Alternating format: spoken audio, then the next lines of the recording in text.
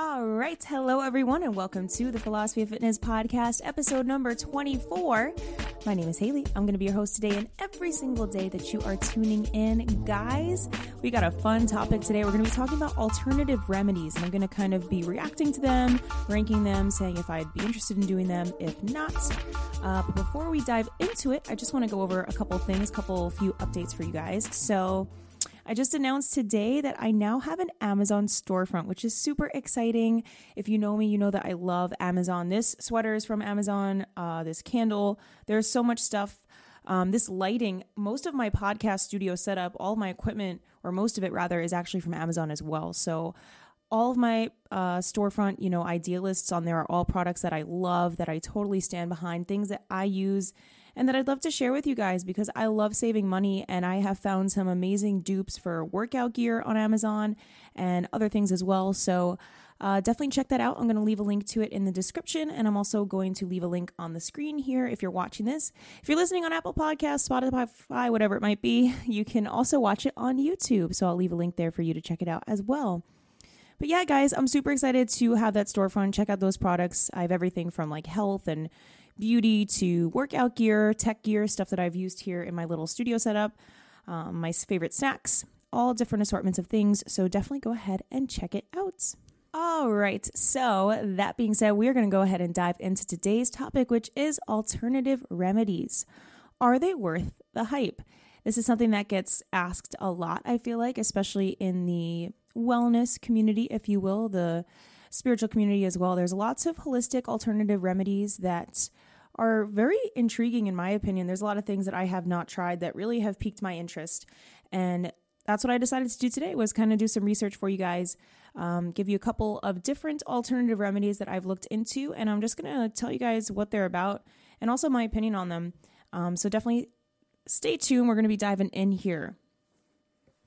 So the first remedy we are going to be talking about is cupping. So I'm sure most of you are familiar with this. If you're not familiar, I'll just kind of give you my understanding of what it is, and then we'll dive into the more specifics of it. So basically, if you ever see people, I think Michael Phelps had these circular kind of almost like hickeys. That's pretty much what they are, all over his back, and that's a result of cupping. So it's basically a session where a practitioner will place round cups directly on your skin, and the cup is either first heated with fire or it's manually pumped to create a suction. And then they leave the cups on your skin for several minutes. So if you're watching this, I'm going to put a picture up of what that looks like, the results, the aftermath. So like I said, Michael Phelps has done this before. There's a bunch of other celebrities that rave about cupping. I've seen it all over social media. But it's actually been around for thousands of years, and it traces its roots to ancient Chinese and Egyptian medicine. So cupping was documented in one of the oldest medical textbooks in the world, the Ebers Papyrus. Hope I'm pronouncing that right. And that was written in 1550 BC. So that is such a long time ago, guys. That's something else I've noticed is a lot of these remedies we're going to be diving into are ancient. So they have been around for thousands of years. And it is believed that the suction created by the cup encourages blood flow, and this increased circulation may promote healing and reduce pain. So there's some good benefits to this, and I'd be curious to hear if you've ever tried cupping. Drop me a comment. But there's also some side effects. So the primary side effects of cupping are bruising and skin irritation, both of which should probably heal on their own within 7 to 10 days, but there's also a small risk of infection. So I did some research here. I actually found out that sometimes the therapist will send you home with antibiotic ointment and a bandage to help reduce the risk of infection. So again, the benefits of that, or the purported benefits, increased blood flow, increased recovery time too. I am intrigued by it. I'm not too sure if this is like the first one on the list that I would try. It definitely seems interesting to me. I'm not too crazy about the idea of like a potential risk for infection with like those hickeys that they leave on your back. But I would probably give it a try. At the end, I will rank all of these remedies and tell you guys which one I would be most likely to try and which one I would be least likely to try. But as of right now, I mean, this is our starting point. So I would probably put this somewhere in the middle. It doesn't seem like it's too painful. From what I've heard, I know a few people in my life that have tried it and they didn't say it was too painful. So Again, I personally have never tried it, but we'll put this one in the middle for now because, again, we got a couple more to go over. All right, so the next one is Reiki healing, and I have actually tried this one, and my mom, actually, fun fact, is a certified Reiki healer, so that's pretty cool. But yeah, we'll dive into some specifics here. So Reiki is a very specific form of energy healing in which hands are kind of placed just off the body or they lightly touch the body, as in a laying on of the hands. So Reiki can also be done long distance as a form of prayer, which is super interesting to me. There's so many fascinating things within Reiki. And I remember when my mom had gotten certified, they had said to her that the energy can actually be transferred through the computer, through wherever it might be. And there's different levels of Reiki certification. So there's like level 1, level 2, and then I don't know what their terminology is for it, but there's like a master Reiki healer who bestows that universal energy onto the other practitioners. So let's kind of backpedal, go into what exactly a Reiki session does. So in a Reiki session, the practitioner is seeking to transmit the universal life energy to the client. So like I said, they're transmitting that energy. And the intention is to create deep relaxation, to speed healing, to help reduce pain, and to decrease other symptoms that you might be experiencing. So emotional blockages, something that my mom had talked about a lot was how Reiki is very connected to each of the 7 chakras and kind of determining which chakras are potentially blocked through that practice of not even touching you physically, but just kind of keeping your hands over and again, feeling that energy. It's all very energy based. So according to many versions of its origin, Dr. Mikao Usui, I don't know if I'm pronouncing that right either, a Japanese seeker of spiritual truths, brought the Reiki method of healing into human awareness in 1922 after a deep spiritual experience. He is said to have begun teaching others after a serious earthquake hit Japan, and he felt urged to spread his knowledge. So again, going back to the purported benefits of Reiki, it's a treatment that's meant to relieve stress and pain, induce relaxation, again, releasing those emotional blockages, like I had said, accelerating natural healing, and also to balance the body's subtle energies and support other medical modalities, including traditional therapies. So you could almost view it as something that's supplemental. So I kind of wanted to give you guys a little bit of my experience with Reiki. So like I said, my mom is actually a certified Reiki healer. I think she's level 1. I'm actually not too sure, but I remember when she had come home from that session, she practiced it on me, and in the Reiki that she was taught, they don't even touch you physically. So it's basically just like hovering hands over you. So like if my arm were to be out here, if you're watching this, her hand would be like up here. So essentially what she would do is kind of go from head to toe. And her focus there was figuring out which of my chakras were blocked. And it also lets them know what kind of parts of your body are maybe not in sync, not in tune, not in line. And I remember that she did this strange thing where she would rub her hands together and then kind of like manipulate the energy, if you will. And then as she was placing her hands over me, not even, physically on me, I definitely felt energy, like vibration. I specifically remember when she was going over my forehead, like where your third eye would be, I felt this like immense sense of heat. And the way that she had explained it to me as well is that if she were to go over any body part, if she felt a cool spot in comparison to like the heat radiating off of another spot, then she would know that there was potentially something that was off, like with that part of the body. And she had done that, and I hadn't even told her what I was feeling or what I was experiencing. And she had done that. She scanned my entire body, and I had some knee problems around that time. And I remember that my right knee was bothering me, and she was putting her hands over, and I hadn't even said this to her. And she said, okay, it feels kind of cool around your knee. Like, have you been having problems with your knee? And I was like, oh my God, yeah, it's been cramping up and a little bit tense since I've been running. So having tried this one, I would definitely want to try this again. I do believe in it, and I know it sounds kind of hokey pokey, but like I said, I experienced it firsthand. I'm telling you that I felt that energy, the heat, the vibration, whatever you want to call it. I definitely felt that. So this one I'm going to put at the top of the list right now just because I've already tried it, and I do think that it works. Now, did I feel a difference afterwards? Not really. I think it was just more, at least when she had done it on me, I had only done it that one time. I think she was just trying to like identify which areas were potentially blocked or not balanced.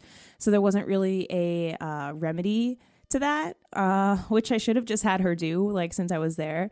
But yeah, I would be curious to try it again and see if once I was aware of like what areas were potentially blocked or imbalanced, if they could transfer that energy to remedy it. So we'll put Reiki at the top of the list right now. All right, so our next one is another one that I have not yet tried, and that is acupuncture. I think we all know what acupuncture is.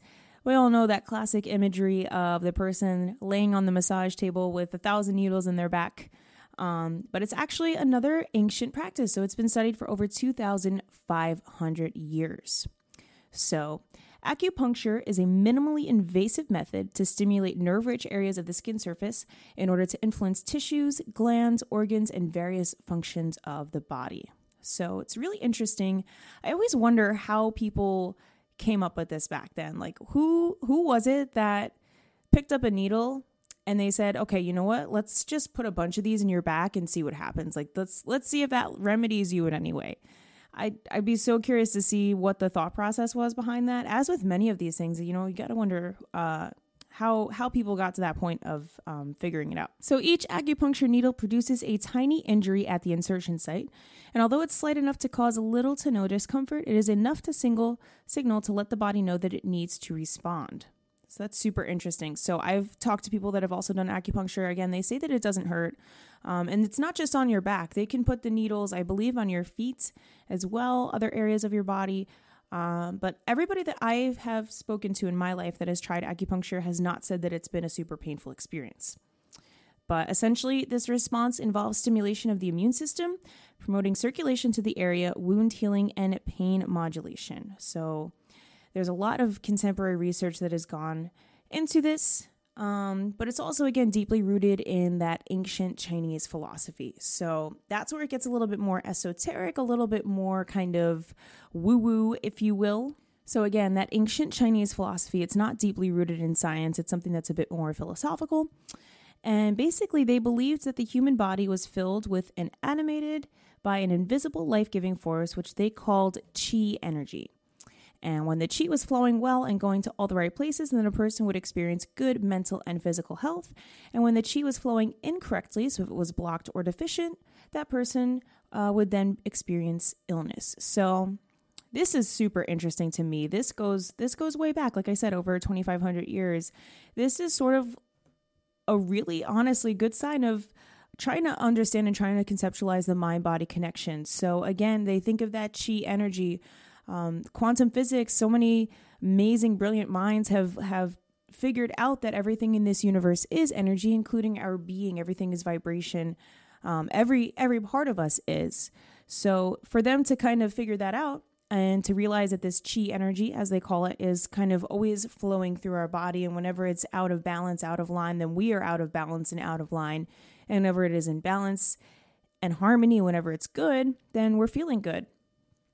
And I think that that's a really early understanding of how our mind shapes what we experience physically. Like our mental state will always have an effect on our physical health. And Dr. Joe Dispenza talks about it so much, especially in his book, Becoming Supernatural. If you're interested, totally recommend reading that book. But yeah, it's kind of this idea that if like we are in a constant state of stress, then that is going to cause disease, dis-ease, right? Like we're stressed out, we're anxious. It's always going to manifest in the body. And I truly believe that. Like if your mind is balanced, then you're going to experience balance physically. So essentially, acupuncture aims to achieve that balance. So they want to help people balance their qi energy, if you will. And it's said to improve your mood, improve your mental health, promote circulation, all of the above. I think that I would put acupuncture above the first one we talked about, which was cupping. So I would be more likely to try acupuncture. For me personally, I think I would prefer it. Again, it's that idea of like balancing out that energy. And it's really interesting. There's not a super ton of, science-backed stuff in it from early times, but it's starting to get more attention in science and modern medicine now. So it's said to help with a bunch of other things too. So allergies, anxiety and depression, chronic pain, often in your neck, back, knees, and the head, hypertension, insomnia, menstrual cramps, migraines, morning sickness, sprains, and also strokes. So the list goes on and on of the potential benefits of acupuncture, and it's actually starting to be incorporated a lot more commonly in traditional medicine as well. So people are approaching some of these alternative remedies with more of a sense of willingness, I think, too, because they've started to establish their credibility a bit more. I feel like some of these, people may have just kind of dismissed at first, but I think that the more that people do this and the more that people share their experiences with it, the more that people become aware and try it out and find the benefits for themselves. Because again, there's so much in this universe that we don't understand. And even though some of these practices may not be fully backed by science, I mean, we don't have to understand how everything works for it to work. I mean, I always think about like electricity, right? I don't understand at least how the lights are on, like how that energy is transmitted, what the inner workings of that are, but I just know that it works. Like I just know that it provides me with light, electricity. And I think the same could be said about a lot of these things like Reiki or acupuncture. You don't have to understand exactly how it works for it to work. All right, so this brings me to our next alternative remedy, and that is hypnosis, which is so fascinating to me. This one is probably the most interesting to me personally on this list. And it's something that is very intriguing just because I feel like hypnosis is maybe one of those times, people always say we only tap into 10% of our mind. I feel like hypnosis may be one of those times where we somehow like access that other 90% of our brain, right?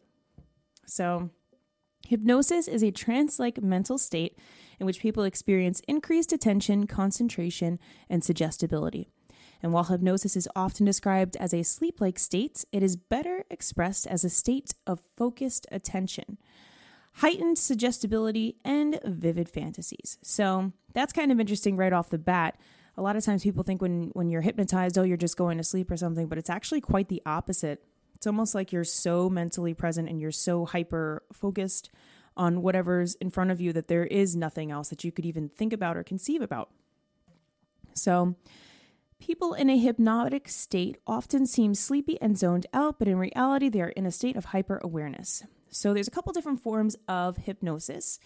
I have only tried one of these, so I will speak to that, but we'll just kind of go through them first. So first one is guided hypnosis. So this form of hypnosis involves the use of tools such as recorded instructions and music to induce a hypnotic state. Online sites and mobile apps often utilize this form of hypnosis. So that's pretty common. I think you can find some YouTube videos of that. The next one is hypnotherapy.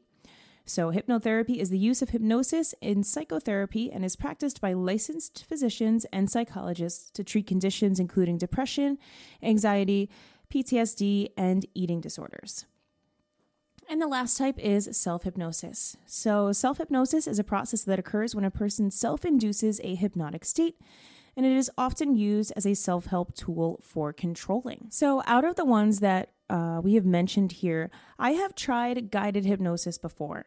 So I want to kind of speak to that. I feel like for me, my experience with hypnosis was very similar to meditation, where you're not quite asleep, but again, you're also receptive to whatever is being said to you. And the way that I know that I'm not asleep when it happens is, while I don't remember everything that went on, the second that the person tells you to open your eyes or wake up, you do. You open your eyes and wake up, which to me signals that I'm not just asleep, because I'm a pretty deep sleeper. And I don't think I would normally, like if I were napping and someone said that and there was sound going the entire time, that I would just right at that second wake up and open my eyes. So it's so bizarre that like you don't remember what's being said, but you feel really relaxed and you feel really good afterwards. So yeah, I did that. It was like a YouTube video. It was a long time ago. I don't even remember what the point of it was, but yeah, it was very relaxing. The person counts you down, and then it was like a half hour. There's like a 20-minute span of the hypnosis, and I don't even remember what was like said in the middle of it. And then they say, open your eyes, and you open your eyes. And the similar thing happens to me when I do guided meditations. So I don't fall asleep, but I sometimes won't remember like what exactly was said. But again, as soon as like the person tells you to open your eyes, or there's a sound to signal you, or they count you into coming back, that you do it. So it's really interesting. It's a very deepened sense of relaxation, I guess you would say. So experiments by researcher Ernest Hilgard demonstrated how hypnosis can be used to dramatically alter perception. So this is really interesting. After instructing a hypnotized individual to not feel pain in their arm, the participant's arm was then placed in ice water. So while the non-hypnotized individuals had to remove their arm from the water after a few seconds due to the pain, the hypnotized individuals were able to leave their arms in the icy water for several minutes without experiencing pain. Guys, that is crazy. You think about ice water, even if you ever go outside in the snow and you have to like stick your hand in the snow without a glove, like that's painful if you even leave your hand in there for a few seconds. At least it is for me. So the fact that they were able to keep their arm in there for several minutes without experiencing pain, again, this just goes to show how much power your mind has over your body. Again, so much power. And that's what I love about alternative remedies, is that they really seek to bridge the gap between mind and body. And I think that's something that a lot of modern medicine sometimes misses, or mainstream medicine, if you will, is kind of just like connecting the dots rather than separating those two things, at least in my opinion. All right, so the last one we are going to talk about, we have saved the coolest one for last, and that is sensory deprivation. So we're going to talk about sensory deprivation tanks. If you guys have never seen these before, they are crazy. I'm going to put a picture of one up on the screen so that you can see, but basically it's like this little pod that you lay in. You're completely naked, and it has a little bit of water in it. And sensory deprivation, so it's meant to block out like every single thing. So it's also called an isolation tank or a flotation tank, and it's used for restricted environmental stimulation therapy.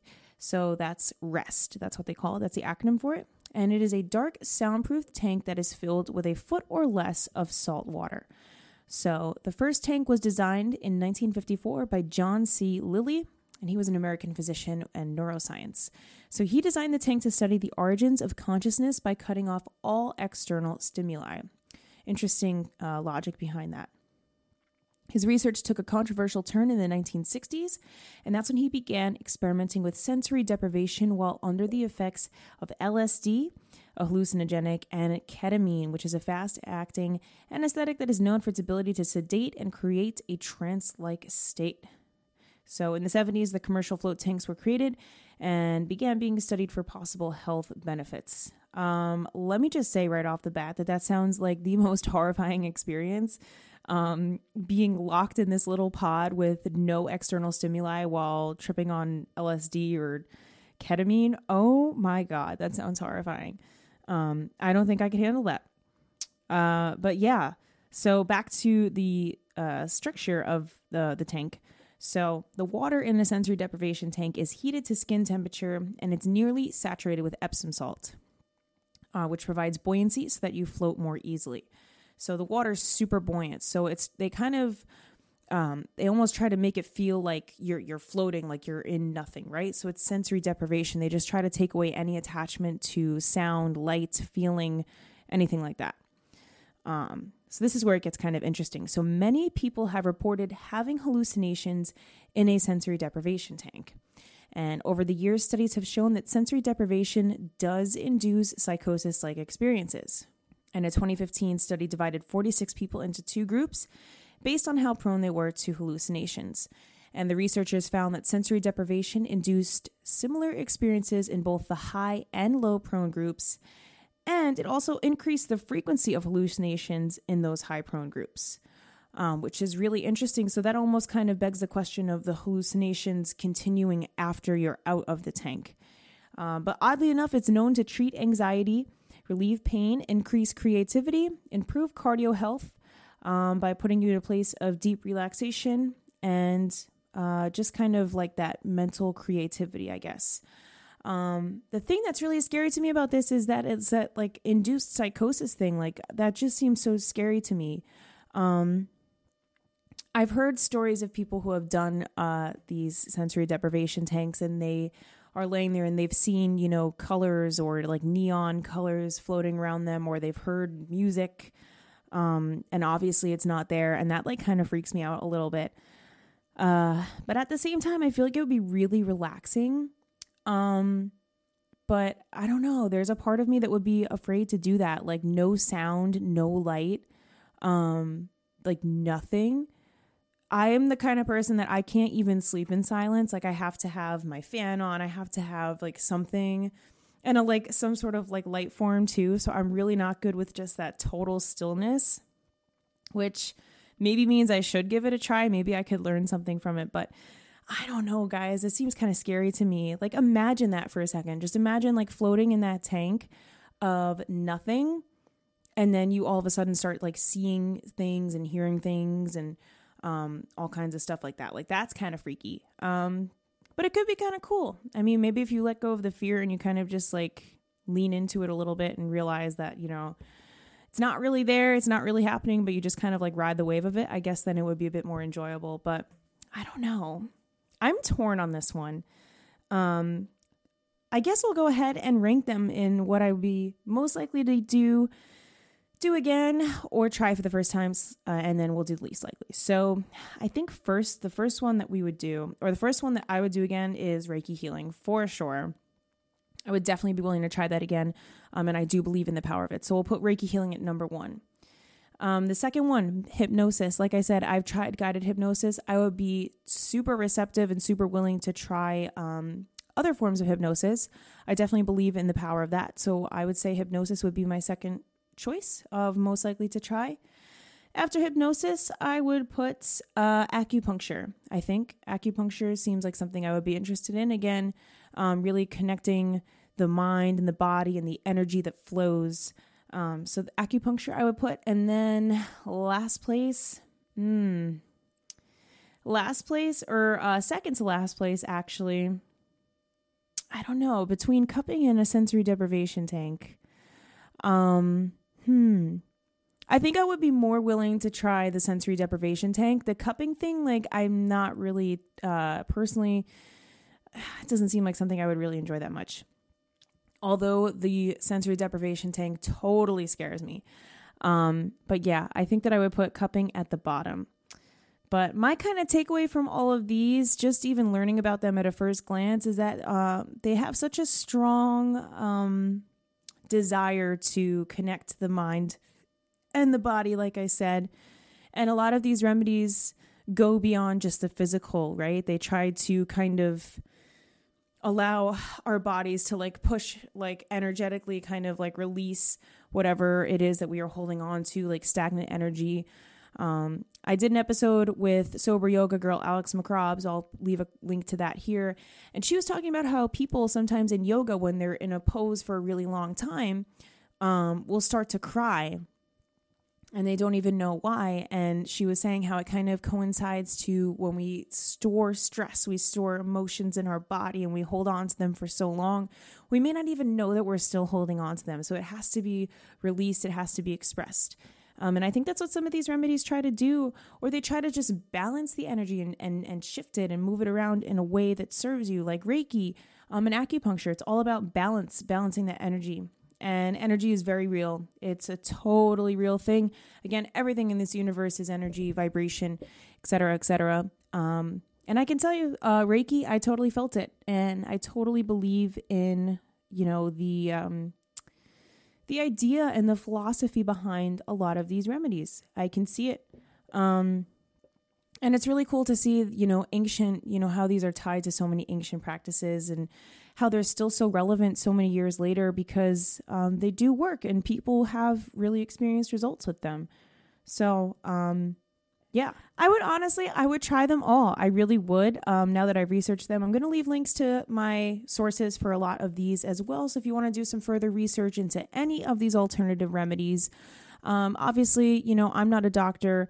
Consult a health, professional or your doctor before trying any of these. Make sure they're right for you. I just figured it would be cool to kind of explore them and see what they're all about. So yeah, that's all I have for you today, guys. I hope you enjoyed this episode. Thank you so much for tuning in. If you've been enjoying, it would mean the absolute world to me if you left a review or some feedback or rating over on Apple Podcasts. That is a huge deal. It lets Apple know that you're enjoying the show. It also lets me know that you're enjoying as well, and it means the world to me. Same thing over on YouTube. It really helps me out. Hit that subscribe button, hit the like button, whatever it might be. Drop me a comment. Have you tried any of these? What is your experience with them? I'd be so curious if somebody's tried a sensory deprivation tank. I'd love to hear about that. But yeah, let me know. Would you try any of these? And if so, which one would be your first pick? But yeah, that's all I have for you today, guys. Thank you so much. Until next time, I'm sending you so much health, wealth, success, happiness, abundance, peace, love, and joy. And I will see you next time.